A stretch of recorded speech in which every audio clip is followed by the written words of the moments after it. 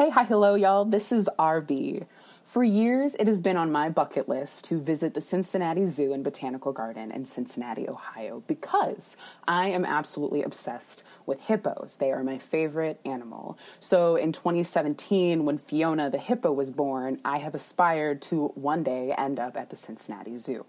Unfortunately, I have not been able to check that off my bucket list yet, but I am extra eager to continue to work towards that goal because I learned this week that the Cincinnati Zoo has added yet another hippo to the exhibit, and his name is Tucker. So now there's Fiona and Bibi and Tucker. So one day I am really hopeful that I get to see all of those sweet babies, and I'm hopeful that any of our friends in the Ohio area can send cute pictures my way of the hippos. And I'm also side-eyeing my friends a little bit who did not inform me of this groundbreaking news because I didn't find out for many weeks that Tucker was a thing. So send those pictures, give me the FOMO feels, but I'm going to accept that FOMO feel because I am super hype about the hippos. Before we get into our core conversation today, I want to talk about this experience I had a few weekends ago with our Institute team. So it's been quite a long time since the members of the Institute have gotten together in person.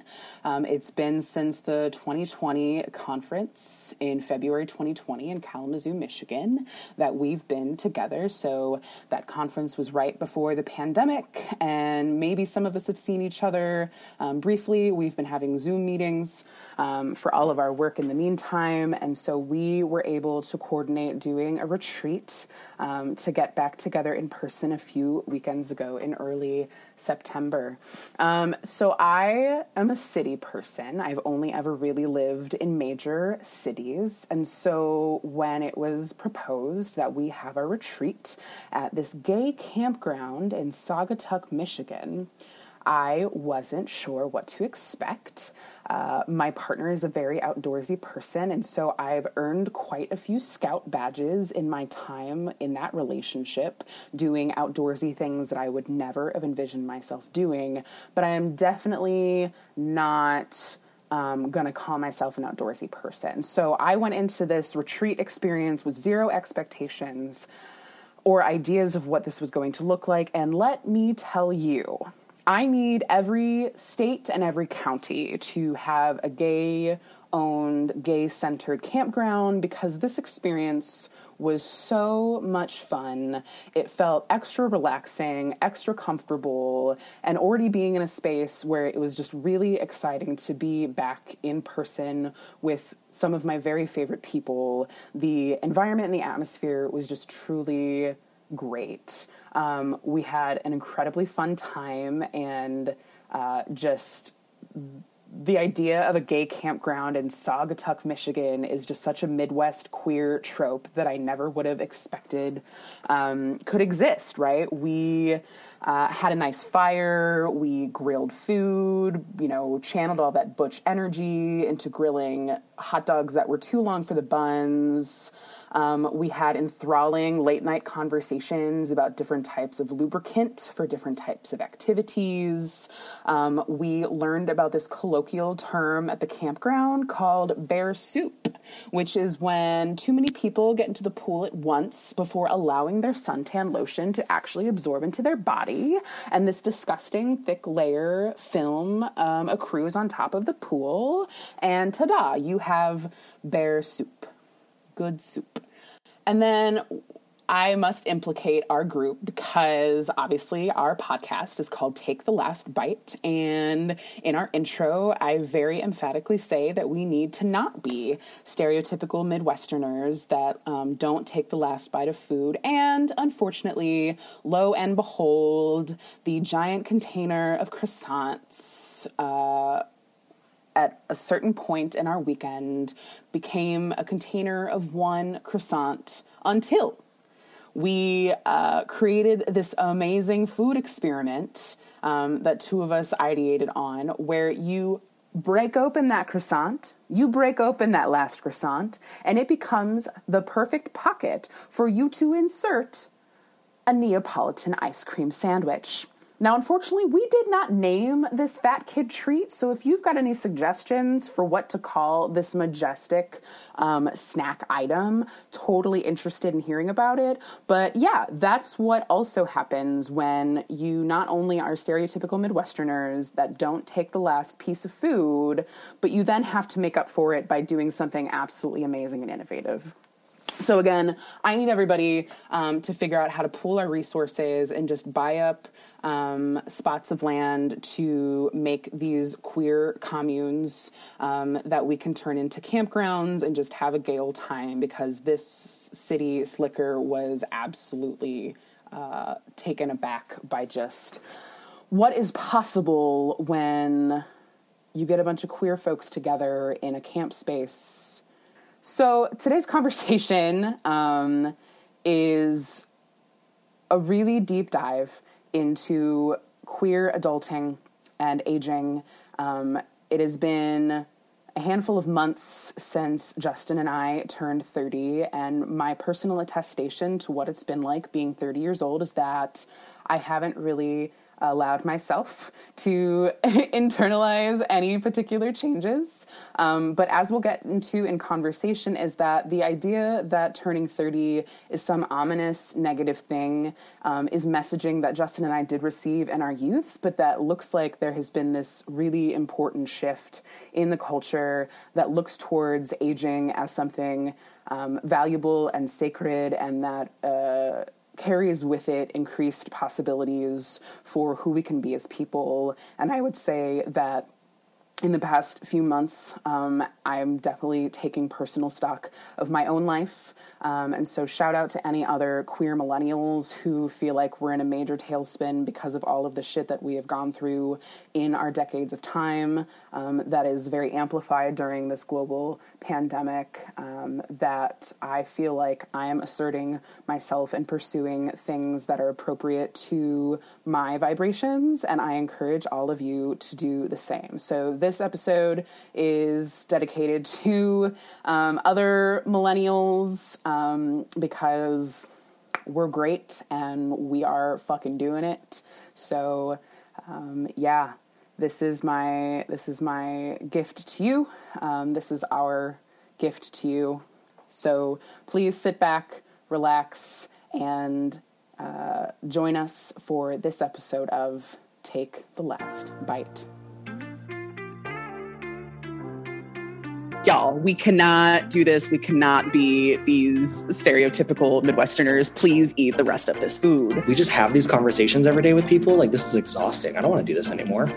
Why can't we be in space with hundreds of other queer and trans folks and having these necessary conversations? I don't know who you are, but we're going to talk by the potatoes for 5 minutes. Because aesthetic is the only thing keeping my dysphoria at bay. Yeah, I'm broke all the time, but I look amazing. Definitely going to talk about Midwest nice. And if that's as real as it wants to think it is. Midwest nice is white aggression. That's what it is. Do y'all want to introduce yourselves before we get into this conversation? Yeah, hi, I'm May. My pronouns are they, them. I am a person living in Minneapolis, doing a bunch of different things at any given time. What are some of those things? I just feel like it feels like a humble brag anytime I say the things I do. The most recent thing is starting a nonprofit called Deviant Minds to help bolster community in the service and hospitality industries, as well as hold those industries accountable. I am training to be a death doula eventually. It's been a slow going process. I am the volunteer coordinator for Dangerous Man Brewing Company, which is one of the only robust volunteer programs hosted underneath a brewery in the nation. So those are the things that I do at any given moment. And I'm Justin Drinky, they, them, Executive Director of the Midwest Institute for Sexuality and Gender Diversity. And I'm here because RB and I talked about what we might want to talk about with this episode in the context of they and I both turned 30 this year.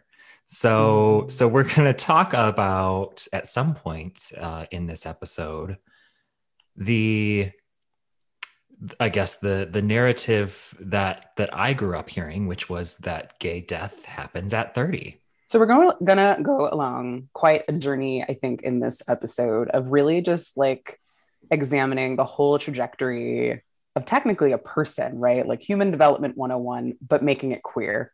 I think the most obvious place to start there, in my mind, is really talking about childhood and adolescence. And there's this Twitter thread from I'm not sure, not too long ago, right? But the very first tweet of this thread from an individual on Twitter named LM that says millennial queers, especially older millennial queers, grew up in a no man's land, a vacuum, a gray zone between the horror of the AIDS crisis and the present environment of extremely online queer spaces. And the thread goes on to talk about how, especially, I would say, like in the late 90s, early 2000s, like you just had these kind of comedic value queer figures like from Will and Grace. Ellen DeGeneres was a comedian, right? So just that you saw any prominent figures being kind of these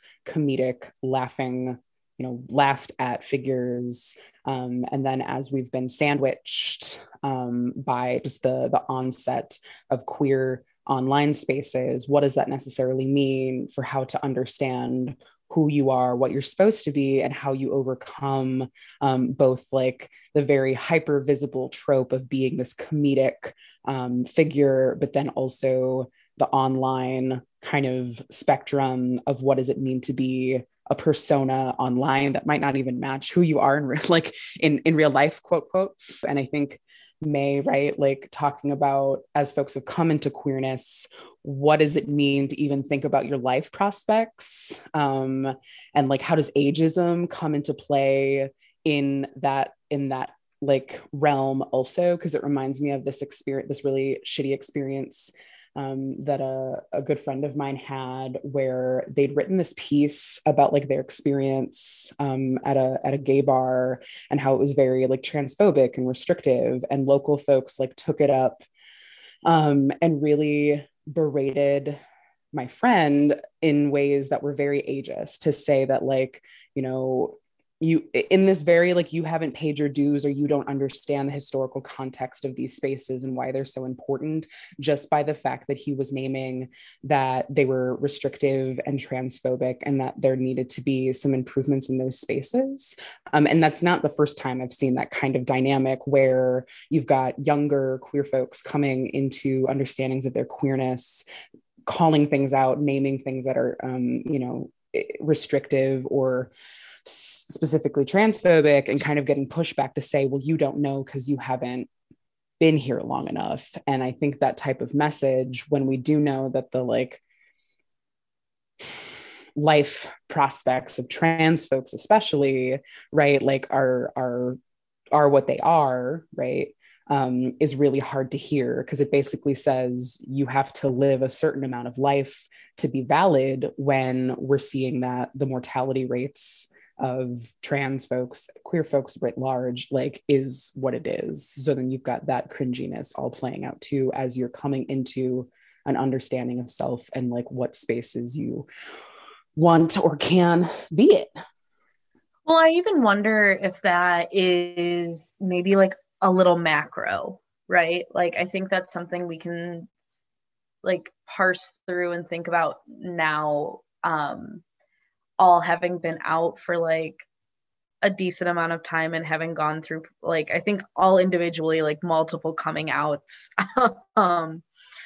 But I'm thinking more like when you come into an understanding of your queerness, like regardless, I think, of what age you're at, right? Because I still want to hold space for like folks who, I mean, I didn't come out till I was 21, and even that felt really late in the game, And I mean, obviously that's not true and that's not always the case, but I think when you're first thinking about like queerness, or like I'm queer, I am a lesbian or this or that, what first starts to bubble up is safety, right? Safety and risk management, which is, it's tied to aging, in that like it's a self-preservation tool, right? So it's not necessarily even thinking about like, how am I going to navigate these spaces? It's more like, how am I going to survive? And so I think that tends to cloud a lot of folks' coming out experience, and thinking of is you like come out and you almost immediately go into like a survival mode, like a fight or flight for a little bit, before you can like begin to conceive of like just existing and being at peace, and then like moving through like the developmental stages that straight folks don't even have to like think about, right? Which is why we see this like delayed adolescence, right? I was actually just talking about this with my therapist this morning, about how like since like coming out as trans, which is still like very, very new, and all of that for me, I almost feel like I've been ushered into like a second adolescence. Like I find myself like doing things that I haven't done since I was a teenager. Like staying up all night and listening to music, and like eating very specific comfort foods and whatever. And I will say though, it's more fun, and I would even say sacred, to think about second adolescence, especially as like trans folk, because we like at any point in the aging process, right? Like we have more like experiences, more like, what's the word? Like reflection. And so like we get to experience like the highs and the lows that come with like, just being a teenager and like figuring it out. But we also get to be like adults who have a little more empathy and a little more foresight, and a little more money, which makes it a little more fun. I just want to highlight, right, and make sure that we name really explicitly what we're talking about, because I know in preparation for this podcast, we've been making notes about wanting to talk about this idea of delayed or second adolescence.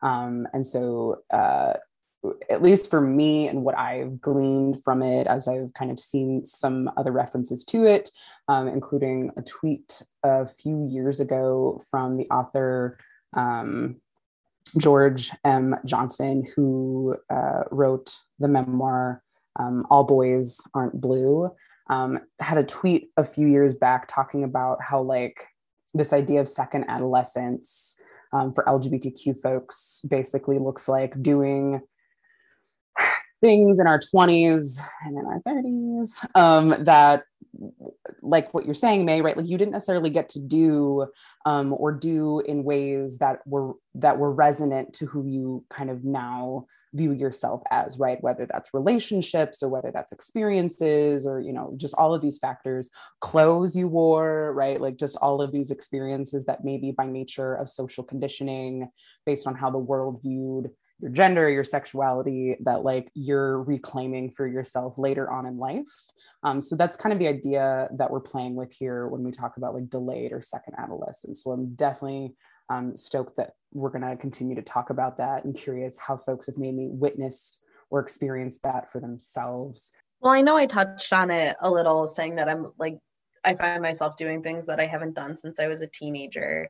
And I feel like there's also like a freeness and a little bit of like irresponsibility in a fun way that comes with like the second adolescence, right? So like all of Pride, I was maybe like not making the best decisions, fun decisions, but maybe not the best. And like as an adult, I can recognize that like, okay, that's a period of time that like I was maybe not like taking the best care of myself, or like, keeping my shit together or whatever. And I also got to kind of like pay homage to this like I don't know, I wanted to go out and party with my friends, and like, and especially like post pandemic too. I wonder if like everyone's going to be experiencing some form of second adolescence Or third. Or yeah, Jesus Christ. I feel like I went through like a second adolescence when I came out as a lesbian, and now like coming out as trans, I just feel like, I mean, my God, am I just gonna be 15 forever? Like, is that it? Is that just life for me? Ooh. Kind of like we're all like redoing. I'm thinking of like the Inside Out movie with the core memories and just like replacing them so that they actually match like all of the islands that you have. Because I've had some islands definitely disappear and get swapped out with other things over the course of coming into queerness and transness for sure. I'm just thinking about like absolutely experiencing like a sense of liberation upon leaving, like graduating high school, leaving my hometown and going to college, like opened up so many opportunities for introspection and experimentation that weren't possible. And there's a number of reasons that I think that exists. Going to high school in a town where my graduating class was only 86 people meant that I was one of 2 out gay people in my high school, which actually was a lot for that community historically. And there was just not an opportunity for observing any type of possibility model that existed elsewhere. And so leaving that community and going into college and seeing so many opportunities for queer people and so many different possibility models for queerness modeled across that campus, both in the student population as well as staff and faculty. Like there was just so many opportunities, and there were support networks in place, right? There were, I think at the time that I went to Michigan State, there were 14 or 15 different organizations specifically for LGBT students. And so being able to like observe those possibilities, but also like the other piece that I think impacted me specifically was like being in a single parent house and like ultimately like being a caregiver for my younger siblings, and then leaving that environment and being on my own for the first time where I didn't have to be responsible for other people meant that like I could think about what I was going to do, right? I could think about self as opposed to think about others. I think thinking about this in the context of college students obviously like is super important. I remember at the 2015 Mumble Tech, I actually did a workshop that talked about one of the many student development theories, just to get mildly nerdy here for a second, right? And I have major qualms with almost all student development theories, but the idea, right, that I took with this workshop was to say, this is one of like the classics, the student development theories that are often taught to most folks who study higher education, and that it does not accommodate, it does not address the fact that like queer and trans folks, and I think I really honed in specifically on trans folks, is that there were certain pieces of the theory I was talking about, and I couldn't tell you which one it was now, that didn't address the unlearning and relearning that generally comes with like coming into queerness and transness. Yes, it certainly assumes that like someone is coming into queerness and transness in college, but that is definitely a place where a lot of those light bulbs go off for folks because of the exploratory like nature that you're talking about, Justin, right? So when you've got these kind of classics of student development theory being taught that don't really address, right, like what does it mean to relearn or rethink about how you exist in social settings or how you understand your sense of self in relation to others, which is pretty thematic for a lot of student development theory. You're missing an opportunity to really like support and coach queer and trans college students, which plenty of like scholar practitioners are now taking up and like pushing on that particular point. So that's promising. But just that, what does the ask look like, right? Because I don't want this conversation to necessarily insinuate to folks that like, you should infantilize us. Please don't do that, right? But just to understand that like there's this kind of unweaving of things that necessarily has to happen. And then the ways that we act accordingly, and understanding that like we maybe lost opportunities in youth because of restrictive households, or because we just didn't know what was possible or what was an option, and then taking opportunity to do that, right? I think one of the examples that strongly comes to mind, that's not a personal example, but on the episode of Queer Eye, where they did the makeover with the trans person, Skylar, right?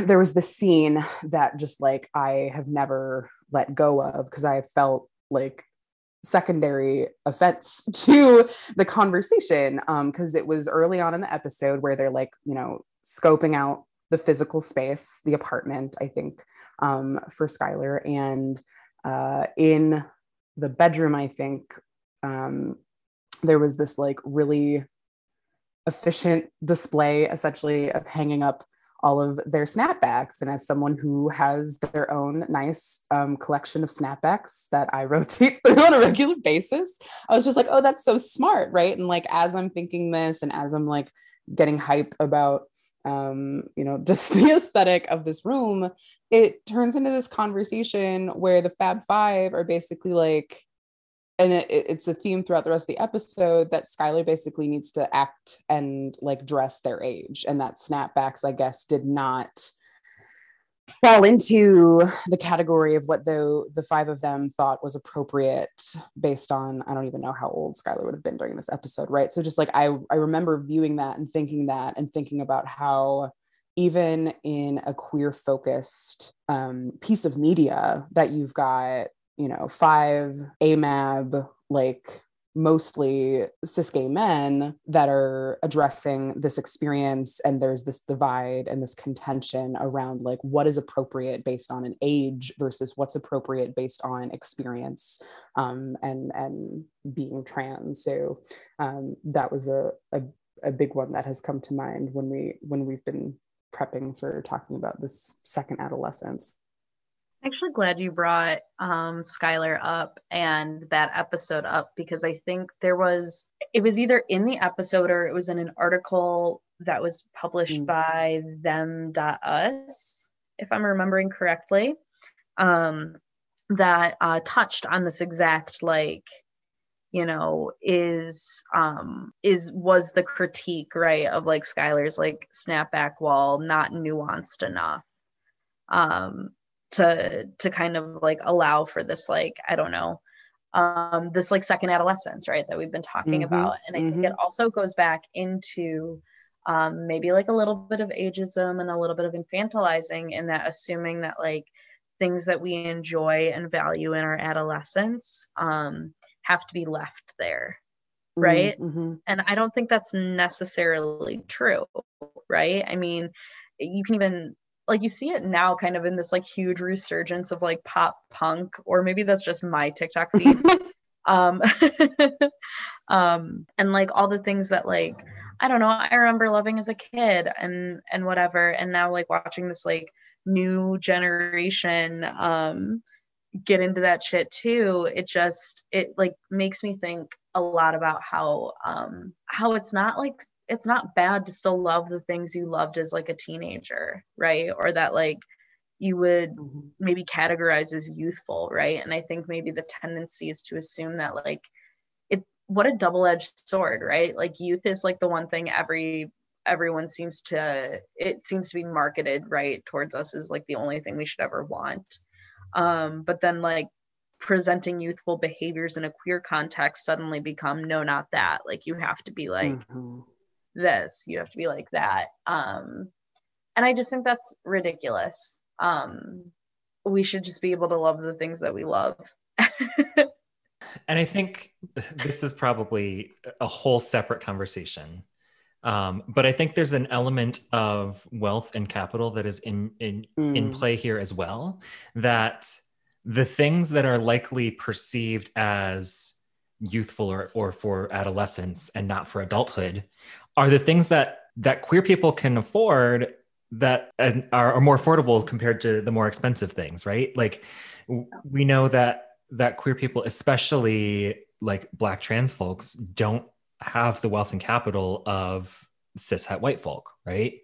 So how much of this perception of adolescence is also just based on like being able to afford the things that you can afford versus like the expectation of what you should be able to afford in your 20s or as you approach your 30s.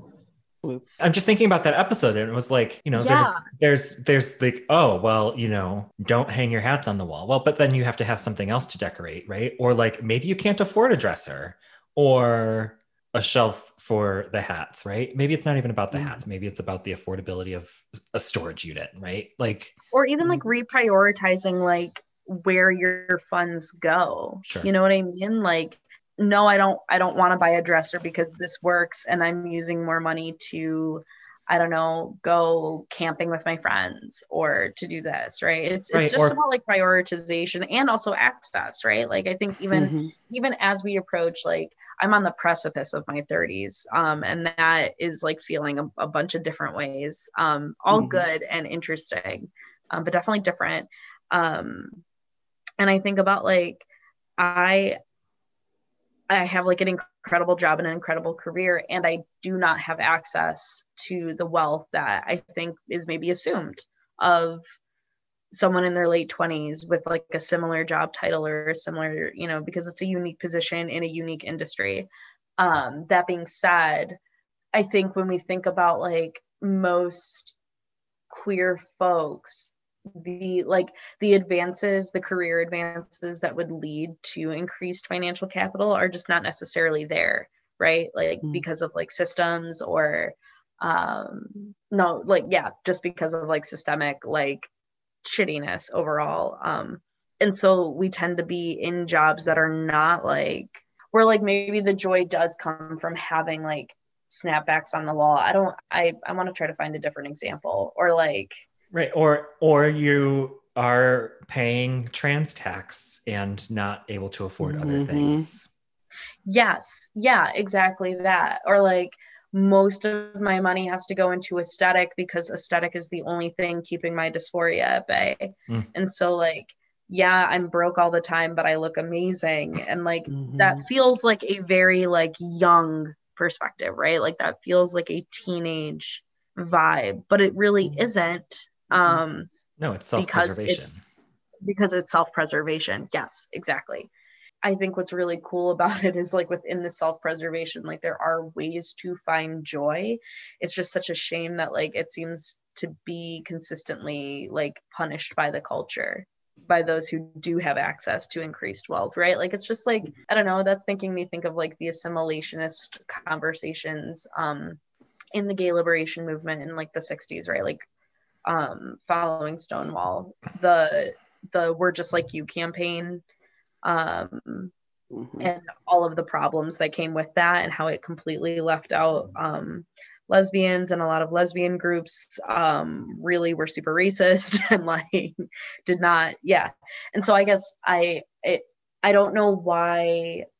Well, I do know why, right? It comes down to capitalism and wealth and perceived, you know, safety in that kind of wealth. But like, there's so much to be made fun of for when queers go through like their second adolescence, right? Like even in the queer community, I think we kind of put it down and infantilize it. And I guess I don't know why. It's just so joyful. Why does it have to be punished? Well, and I also think about that like in the sense of thinking about generational differences, right? So we think about aging and different generations experiencing queerness in a different way. And as you were talking, the only thing that I could think is that like we have to redefine what a generation means, because I don't think that like the standard understanding of, you know, it's, you know, I don't even know what the official definition is, right? But it feels like 20 years, right? Maybe it's less than that, right? But 20 years is too long now. You know, the difference between 2012 when I graduated college and today, which is only 8-9 years, right, feels remarkably different. And in 4 years, it's going to feel completely different again. And so I think that we have to understand that like what we think of as a generation is no longer the measurement that I think we can use. I think it's going to have to be even more narrow than that. And I think that's great. I think that things can continue to grow and evolve and change. And I'm hoping that the increased rate of changes as to what it means to be queer also means that like some of the really fucked up shit gets fixed sooner. We'll see. We'll have to keep working toward it, right? Not just see, we'll see, but we'll work on it. And it is a mind shift from how we are taught to think about generational differences. Yeah, I could go on quite the tangent. So I really value, right, like just naming that generational like differences are not a super effective measurement of like change. I think there's some some guiding lights and some like goalposts there, but I think my experience with how I've seen generational differences used, especially in like academia and like studying higher education, is that there's kind of these assumptions that educators or institutions will use to determine like what an incoming class of college students will how they're going to operate, what they think, right? And just my experience has been that it's very prescriptive, it's very reductive, right? It's just very like an older generation, quote, quote, looking at a younger generation and making a lot of like really unfounded like assumptions about things. And then you experience this disconnect pretty much out the gate because these just assumptions are just trash for the most part. But I do think that, to your point, right, like there is patterns that absolutely should be tracked as far as like what is the context in which folks are coming into queerness, experiencing queerness, understanding queerness, right? Where are the gaps as far as understanding what does it mean like to coexist in a queer ecosystem, right? All these things we talked about, you know, at the very beginning about what messages we were receiving, right? Like the messages have drastically changed, but there's definitely gaps and restrictions to what folks have access to still, and also restrictions to folks who are maybe not able to bridge intergenerational gaps, to have crosstalk and conversation so that we don't just kind of repeat some of the same hardships batch after batch. I do feel like this might be a really good place to take like a bone stretch break, and come back and continue talking about aging and adulthood specifically now that we've talked about some childhood stuff. So, yeah. You're listening to Take the Last Bite, a podcast produced by the Midwest Institute for Sexuality and Gender Diversity. The Institute re-envisions an educational climate that centers the needs and experiences of systemically disadvantaged students and affirms and encourages sexuality and gender diversity. Through this podcast and other programs, the Institute provides community and connection to the next generation of leaders in the movement for our collective liberation. Building a sense of community plays a critical role in improving mental health outcomes for queer and trans youth. We are dedicated to furthering queer success in the Midwest. Our work is made possible through the generous financial support of grassroots donors. Your donation helps provide space for queer and trans students to experience the joy of being in community and helps remove barriers to accessing queer and trans-centered spaces. To learn more and make a contribution today, visit sgdinstitute.org/giving.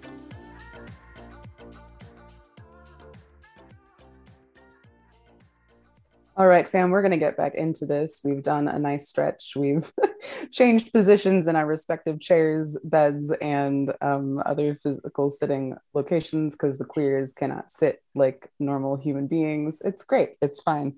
So we're going to dive back into it, right? So we spent quite a bit of time talking about like, growing up and childhood and delayed adolescence and how that impacts just coming into adulthood in general. And I think it's suffice to say that like adulting is hard, period. But I think we're going to tuck into exactly what that experience looks like for queer and trans folks in aging and adulthood.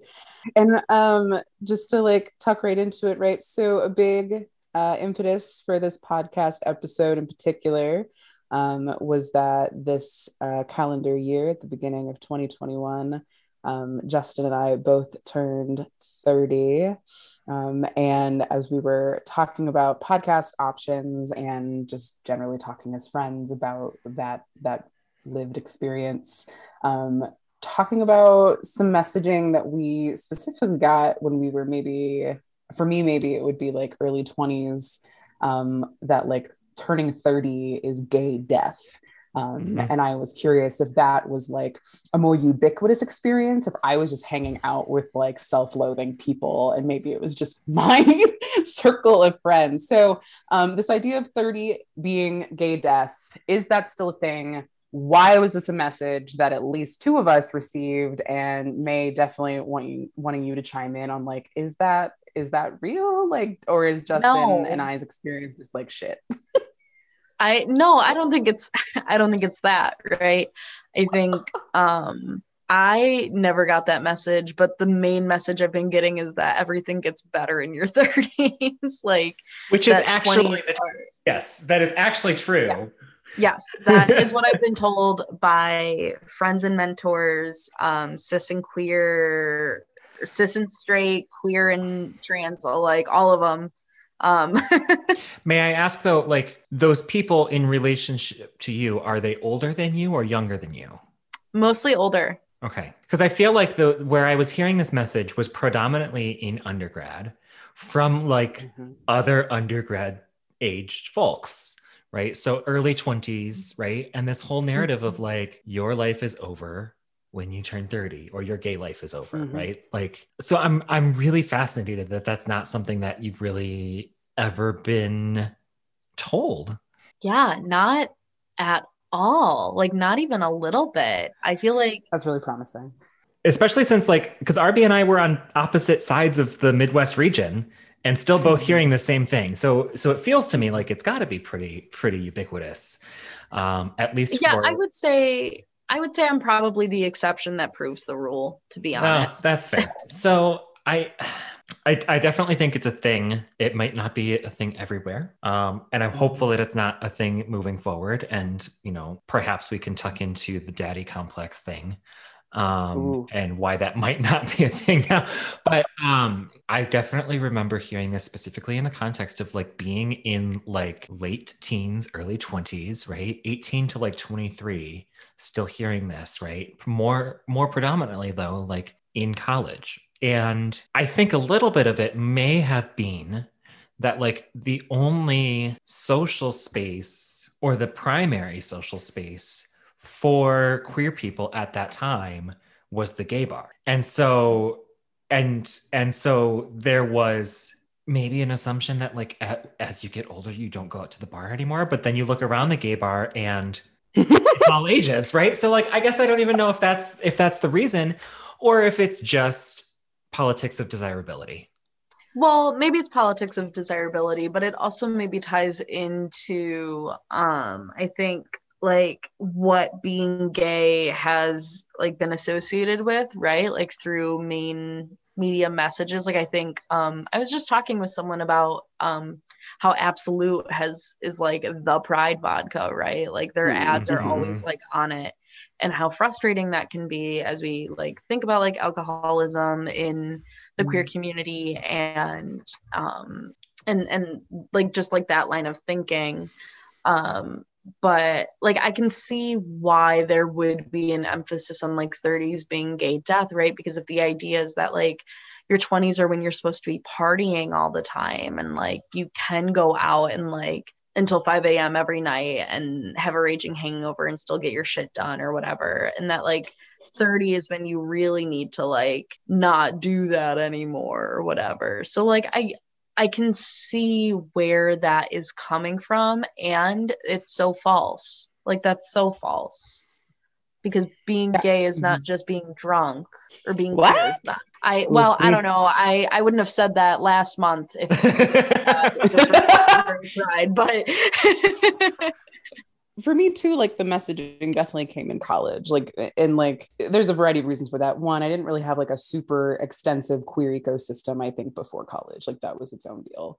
But then even getting into college, I would say that primarily I would hear comments akin to like 30 is gay death from primarily like cis gays, like gay and lesbian folks. And so like I don't know where the roots of that necessarily is, but that's primarily where I got the message. And I would say that the folks I was hearing that from were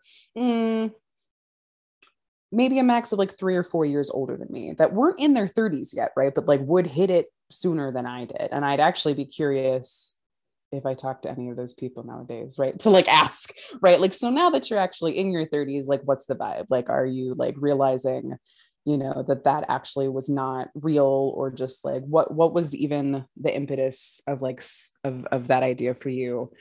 Because I don't know how to feel about being 30, right? Like I had made a post on Instagram a few weeks, maybe even after my birthday, that was just like, I intentionally let my 30th year come in quietly and slowly, and intentionally surrounded myself with certain people, just because like it was my second pandemic birthday, which is its own fucking thing, like just its own piece of stress, just because like I just can't even go down that rabbit hole, right? But just like second pandemic birthday, had a lot of shit going on personally. And then another friend put on my radar this, I'm slowly learning more and more and more about astrology, but I'm definitely not an astrology queer yet. But a friend who is definitely like a witchy astrology queer was like, oh, it sounds like you're going through your Saturn return like late. And I was like, tell me more.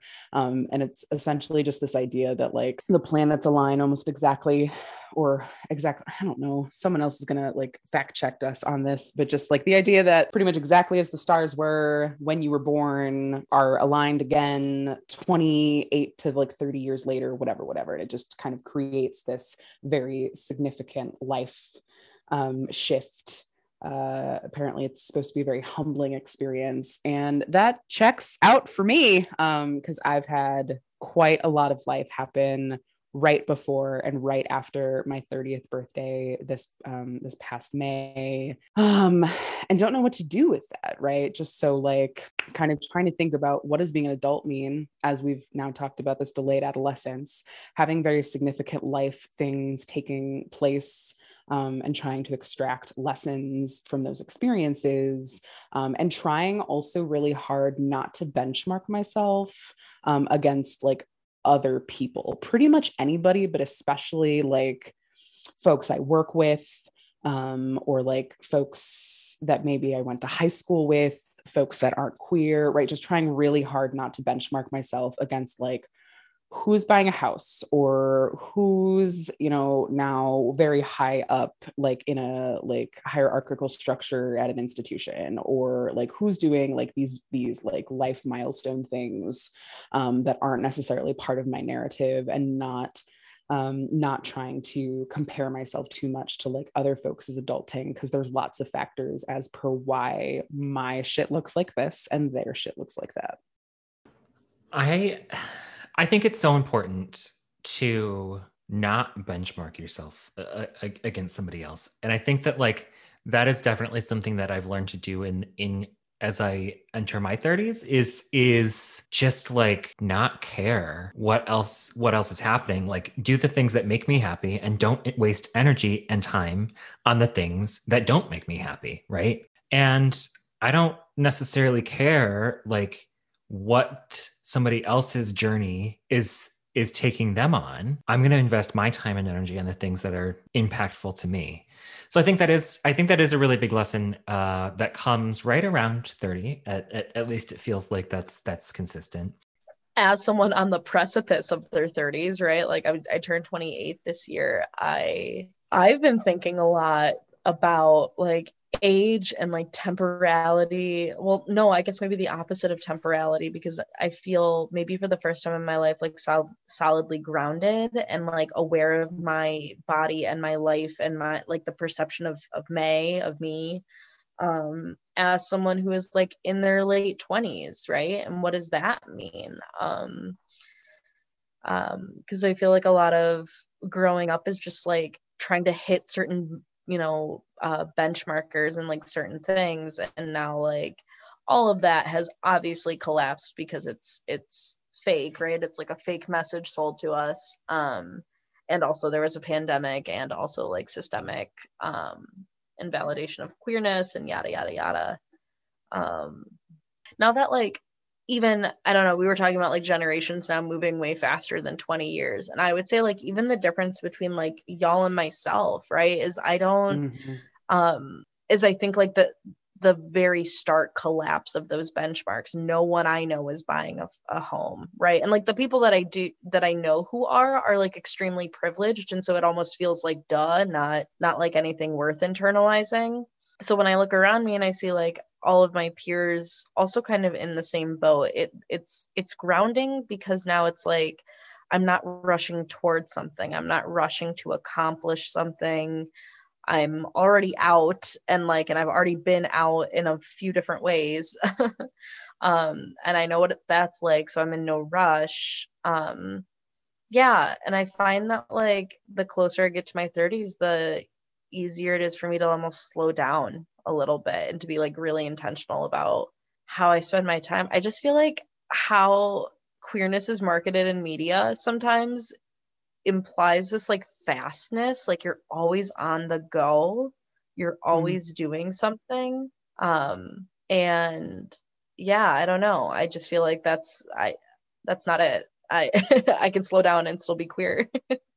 I'm thinking about the tweet thread that I mentioned earlier, right? And just how that kind of relates to a bit of what we're talking about, is just kind of the benchmarking, right? But just thinking specifically about how in some ways we have these very complicated points of reference because of the impact of like the AIDS epidemic, and how that flavored an entire, generation, if you will, of folks that like have survivor's guilt, or that experience. We lost a whole generation, like a right, whole generation just gone. Yeah. Well, it's interesting that you say that specific, May, because I saw in response to that specific quote, right? Like, to say that AIDS wiped out an entire generation, I think is an oversimplification that allows people to ignore current queer elders. Oh, interesting. Okay, thank you for bringing that point up. That makes a lot of, okay. Right. So I think that, and I think that is a common narrative, right? And so I think you're referencing that a little bit, RB. So I don't know if you had an additional thought. But it's it's all bundled together, right? Just thinking that like, who do we look to in certain ways, that like, if we're at almost the same age, between 28 and 30, right? Who do we look to as folks who are like 20, 30, 40 years older? And like, what is the experience of those folks in terms of also bridging an intergenerational gap? I think about instructors that I've had who would be not too much younger, right, than like the primary experiencers of the AIDS crisis, right? And just like the installation of this weird dichotomy of like fear, but also like reckless abandon, and like there was almost no in between. So then what kind of messaging has been carried down? What types of things have we internalized? How does that impact the messaging that we talked about earlier of coming into queerness and growing up in a circumstance where like we are not free of the like stigmatization and cringiness that was embroiled in the AIDS crisis? And just like, why are we not talking about it anymore? I think is a thing that plenty of folks are doing work around. Is just like, it for me feels like an afterthought in just talking about like, how does that impact bridging gaps between the history and the experiences. And I think your point about just like, how does some of that narrative and rhetoric erase queer elders or make it complicated to have meaningful connections with queer elders, is it makes me think about the fact that like Miss Major should be like in the money. Like Miss Major should have like just endless resources, and like that's not the case. Like there's perpetual like crowdfunding campaigns and other ways to make sure that like Miss Major gets her flowers, and like that should not be real. Yeah. That should not be the case, but it is. I don't know why this image comes to mind, but I'm thinking a lot about like from I think it's from the new Tales of the City, the one that came out like last year or the year before, whenever, I don't know. And they have that assisted living home that is like primarily for like queer identified adults and seniors and elders. And I just think about how like that's something that like would make sense in San Francisco and feels almost like par the course and maybe it's not, right? Because I don't know the landscape of California very well, but like in the Midwest, that's not the case, obviously. And which I think like feeds maybe more into this like regional understanding of queerness, right? Like assuming an erasure. So like assuming that like there are no queer folks in the Midwest, assuming that there are no queer elders, right? Like present by the narrative that like I just said, right? That AIDS wiped out an entire generation. That isn't necessarily true. And then to your point, RB, like what resources exist for queer elders, that like why are any of our elders at any point like not feeling 1,000% secure in where they're at, like financially, emotionally, et cetera, like that feels, I don't know, I'm thinking about it communally, right? Like what are we not doing to lift up the folks who came before us, who are still here? And I'm not talking lift up in terms of like an Instagram post or like sharing like a crowdfunding, right, for Miss Major. I'm talking more about like what you said, like why doesn't Miss Major live in like a gorgeous, incredible house and like have tens of thousands of, of dollars or access to resources or whatever? Like how come there are no, well, I don't want to say there are none, right? But like it's hard and probably few and far in between to find like queer based senior living facilities. And what is our responsibility as being part of a younger generation to like care for the folks who've come before us? I think that part of it needs to be pushing a narrative change about what labor is valued. The fact that we exist in a society where your individual, like everything is so individualized as far as, you know, retirement planning and end of life care, and everything is your responsibility to do. But if you are on a path in life that is not labor that is traditionally valued, then what are the safety nets, right? So we have to be talking about larger systems and structures too, that like individually funded retirement accounts are not the answer. But also, apparently, Social Security isn't a thing that's going to exist much longer either. So, like, what is the solution? That I don't know. But we need to be talking about it to figure it out. Yeah, no. I was gonna say, like, I think workers' liberation is entirely like a queer issue, and like this gets away from aging and death, but like it's something that's been on my mind a lot as like someone within the service industry, right? Is it all kind of ties in together, right? Like there are a lot of queer folk in the service industry. The service industry as a whole does not pay folks appropriately. We can't save, we can't think about aging. And then there's also, you know, then like an emphasis on behaviors that would keep us from aging like gracefully and well and long, and right, like drinking and like smoking and all of these things that like I definitely participate in, right? I'm certainly not here to shame or whatever, just kind of laying out that like it's all like interlinked, right? Like systemically, like it's not just how do we protect our queer elders, like it's also like a workers' liberation question, right? It's also an issue of appropriate payment, of tearing down capitalism, of this and that. Like everything comes back to, I think ultimately, like I view it through the lens of not just queer survival but like queer thriving, right? And it's connected to health and well-being, because I mean the amount of times that I've heard somebody say that their retirement plan is dying young is more than I can actually count, right? And I think that's a real thing among queer people specifically, is just like not even having the capacity to think about retirement or saving for retirement or what that looks like, right? Because it is inconceivable as a queer person growing up in the existing structures that we have today. That's what's coming up for me. Just that, like, it is beyond comprehension, like where to even start how to even start thinking about being like a queer elder in the true sense, right, of being like elderly, right? The concept of like what even types of supports or like existing services could possibly exist at that time. And then as far as like an advocacy standpoint, right, like there's this intergenerational disconnect in a lot of ways. There's definitely organizations like SAGE that are like actively and perpetually working to bridge that.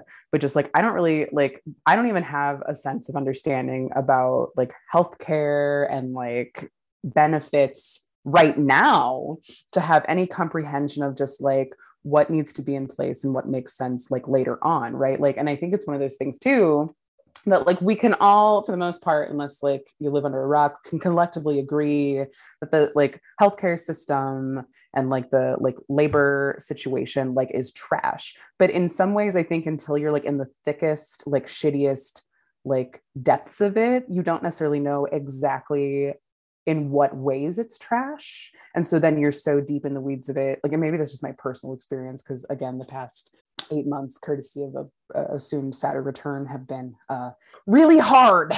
So just like you learn all these things experientially, and then you're so far in the weeds of that you're inundated with the stress of the system that like, what does it look like to push back on it, right? Like the student loan debt situation comes to mind as well, of just like, when does that fall out from underneath itself? But also you've got folks who are in an insurmountable amount of debt, and all of these like things emerging to penalize folks who are not paying their loans. And September is going to be very interesting when we're allegedly supposed to start paying those back. Good luck. So I think about just like, when I think about queer adulting, it was just kind of this giant headline. Like, I don't even have a comprehension on how to do the things that are presumably supposed to be done by an adult at the age of 30, let alone understand what would need to be structurally in place and how to be in solidarity with like 60, 70, 80-year-old queer folks to tackle all of it at the same time. Because I think May, right, like talking about this like survival mode, right? It makes me think of scarcity model, in that trying to attend to things right now based on the assumption that there won't be resources or money or time for it to be dedicated later, which is not true, but that's just how we're kind of conditioned to function. Well, because then it keeps us from organizing, right? Like, again, beyond a queer perspective and queer community, just the real tops and bottoms, am I right? That's what Karl Marx was talking about. Yes, Yeah. sure. So that feels like an amazing maybe pause point, unless we have anything else on aging and adulthood to pivot, because we already start talking about elders, but be a good bridge. You're listening to Take the Last Bite, a podcast produced by the Midwest Institute for Sexuality and Gender Diversity. The Institute is proud to produce the Midwest Bisexual, Lesbian, Gay, Transgender, Asexual College Conference, the largest and longest continuously running conference for queer and trans college students. Learn more at sgdinstitute.org.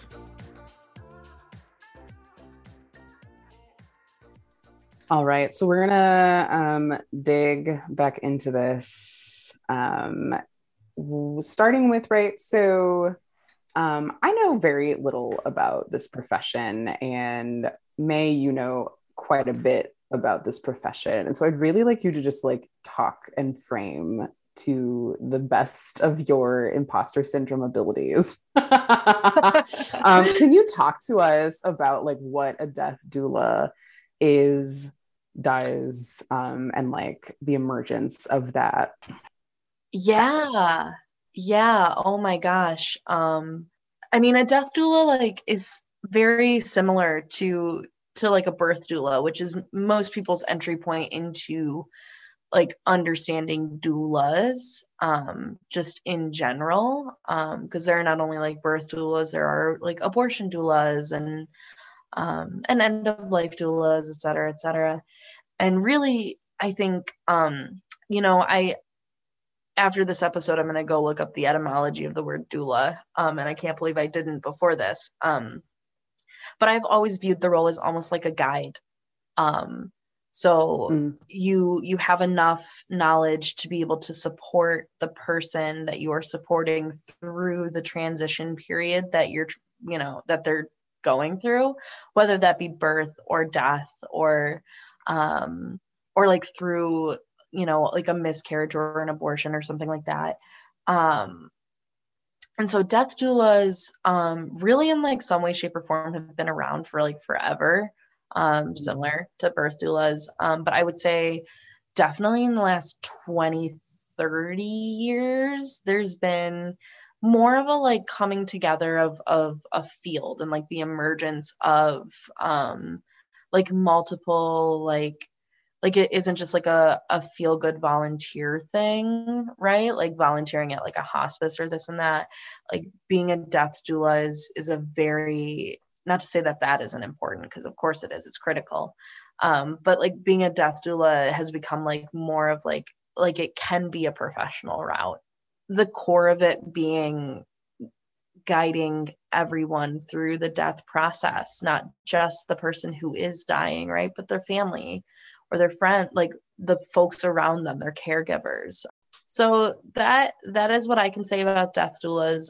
The community here in Minnesota is pretty active. I'm not as involved as I would like to be at this point in time because there was a pandemic, but working on getting back in there. Can I ask then, can you talk a bit about like how this became like an alluring aspiration for you and like what drew you to this work? I first was super interested in palliative care upon watching 6 Feet Under. 6 Feet Under is a show that follows a family that owns a funeral home in LA. And upon watching that show, I just was so enamored with mortuary science. It just felt like very much like that's what I needed to do.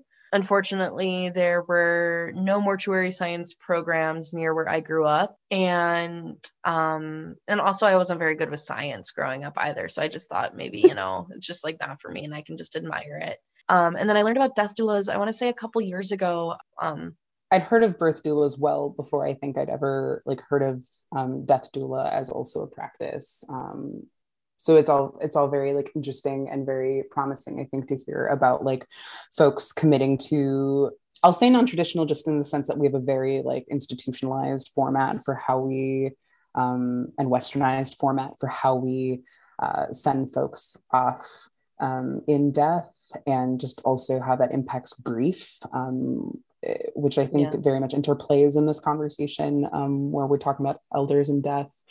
So just, I'm curious from you too, like how, based on what we've talked about so far, right, and just your kind of aspirations for this work and what you may be witnessing in the field, just like how like queer aging and like queer folks and death, right, like all kind of interplays, and how this type of practice, right, like this very facilitated, very intentional, very like attentive like approach to facilitating and guiding through death, right, like is like a maybe important consideration or idea for like queer community. Does that make sense? Yeah, I would say that like I maybe am not deep enough in this field to like truly speak on what resources exist for queer elders or what what queer death and aging looks like. But what I do know is that like there's a gap there, right? Like I think in any of the education I've received so far or like have pursued so far, there hasn't really been a discussion of it. There's always been a discussion of like navigating like family tensions or in like an ethical and compassionate way, but never anything having to do with like sexuality or gender, right? Which I think is a big gap and something we should be talking about, especially as I like think about so many like trans folks even in death like being like misgendered and misnamed, like regardless of when their death was or the circumstances surrounding it. There's always that fear, something that like if there is a doula or someone there to help in that process, right, of like either pre-planning or navigating like hospice with the family, those conversations with the family, like that's critical, right? Like it's more than just like giving someone a good death. It's giving like the community like a reaffirmed sense of like who gets a good death, right? Which should be everybody, regardless of how you go and in what way. Everyone deserves a good death, whatever that means. how does that in some ways translate into like community care? And how do folks who like wouldn't be, you know, explicitly going into the field as becoming a death doula, like how do all of us kind of own some responsibility for managing the like frequent grief that comes with just like being part of a queer ecosystem, whether we're talking about like queer elders specifically, right? Like just the aging process, which is what we've been hitting on so much throughout this episode, but just like the just tragedies that kind of flavor our experiences and are part of the messaging that we just inherently get, is just thinking about some of that as a community care practice. Yeah, definitely. Care is like right there at the core of it. And I wish I had answers too, right? Like I think that looks very different depending on the queer ecosystem that you exist in and what that looks like, right? Like the one in Minneapolis is, as I'm learning, very, very small and also very, very loving. I don't know. I'm like excited to age around these folks. You know, I'm thinking a lot about this conversation that you two just had, and how it kind of ties to what we've been talking about. Something else that I'm spending a lot of time thinking about is as we age and we think about like our bodies and our flesh carrying us through that aging process, right? That there is not an understanding of how that physical aging is going to happen necessarily. And I think a lot about how so-called healthcare is already unequipped to deal with queer and trans bodies. And then to add aging on top of that, right? Nobody talks about how your body changes and things don't work the same as you get older.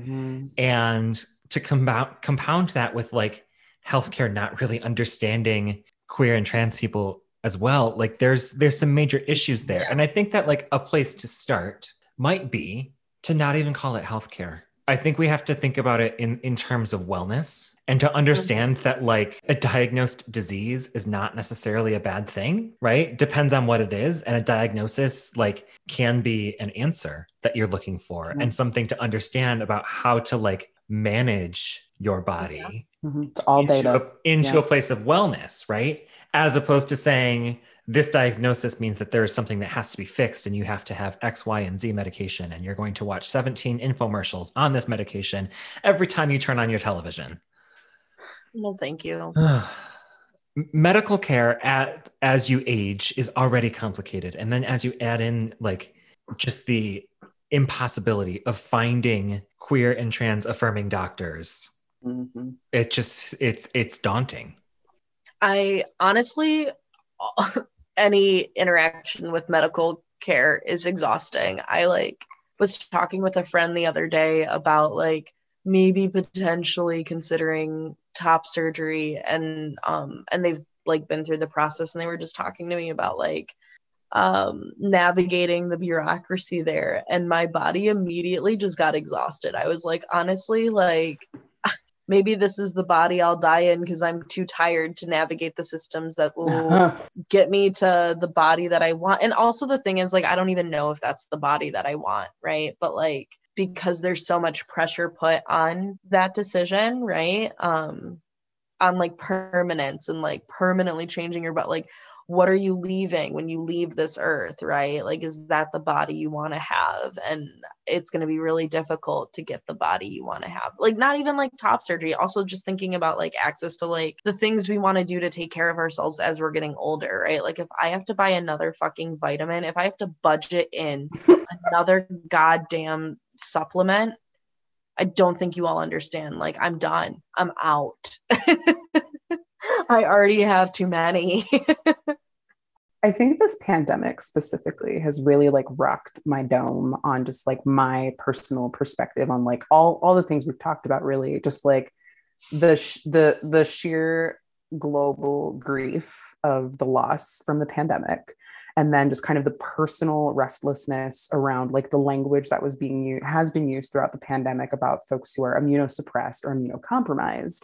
And I remember telling folks like in a meeting, right, pretty early on in like global shutdown. So last, 2020 maybe, and like June or July, telling folks that like I felt really frustrated because like as a fat and trans person, it had been a very, very, very long time since I had purposely gone to a doctor. And so I didn't really have any like personal basis. Like I didn't really have a baseline of just like what was my health status at that particular point in time. And so then to not know what my potential risks were regarding this pandemic, which like the risk was high regardless, like no one wanted to, no one should have wanted to get this virus, but just like the idea of not knowing, and the not knowing being rooted in this like frustration and this mistrust and this like knowing that like participating in just something like going to a primary care doctor would not be a promising experience. And then having that proven to me because of my like anxiety of all of this pandemic stuff and wanting to get that baseline, I did go to a doctor and it was a terrible experience. I know we're like we're kind of getting close on time. And so I want to put a bow on my thoughts, which is that I think we queers really have like this unique experience of living life almost like in between the veil, right? Like I think we almost perpetually across the board have one foot in this life and one foot out of this life. And I think that like 1,000% impacts every single decision we make and is influenced entirely like by the information we take in a way that I don't think is accessible to cis straight people, because the ever-present fear of death is not there for them in the same way. And it's not always like death, right? But like the ever-present fear of like your safety in some way, shape, or form, it like creates this shared reality that we all have, that we're all just kind of like, I don't know, glistening along. Like those are my thoughts. That's kind of, I think, where I want to like wrap up. Absolutely. I think that this has been an enlightening conversation, and certainly helped me even just like conceptualize and name the things that have, been this like underlying thought and experience that like we don't talk about very much, right? And so I think that's why this is such a good episode, is like it's one of those things that like we don't really talk about death and dying or fear of death or fear of harm, and we need to.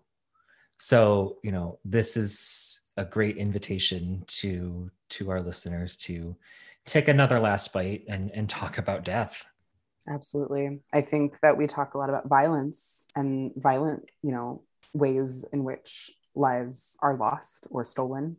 But we don't necessarily talk about like claiming and controlling and like being present for like the life process and the aging process. And I just feel very beckoned to like reference, Octavia Butler's Parables, where she says that like we're all just stardust, right? Like we're earthseed, and like we'll eventually just trickle back into the universe in a particular way, and that we still have agency to like guide us through. And as the death doula field continues to grow, right, ideally we'll have amazing folks to guide us into that particular journey. But it's scary, but it's also, I think, necessary, where we do a lot of ideating on how to live our best life. And so what does it mean to ideate and die our best death, which is hard, but I've been really grateful to like talk into all of the layers of this with both of you, and we'll have quite a lot to think about, I think, after we are done here. So I mean, and if anybody wants to share what a good death looks like for them in the future, I love talking about that. I have so many different ideas for what I think the end of my life is going to look like, in like a fun way, in a like fun and introspective way, not in a danger zone way. So May, how can somebody find you? Are you on Twitter, Instagram? Oh God, yeah, I'm on all of it constantly, so much. I have carpal tunnel.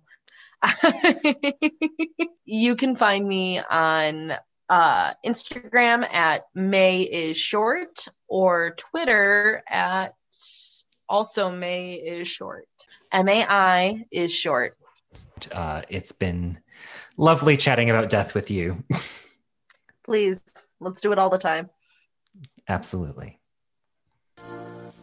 Our inbox is open for all of your insight, feedback, questions, boycotts, memes, and other forms of written correspondence. You can contact us at lastbite@sgdinstitute.org. This podcast is made possible by the labor and commitments of the Midwest Institute for Sexuality and Gender Diversity staff.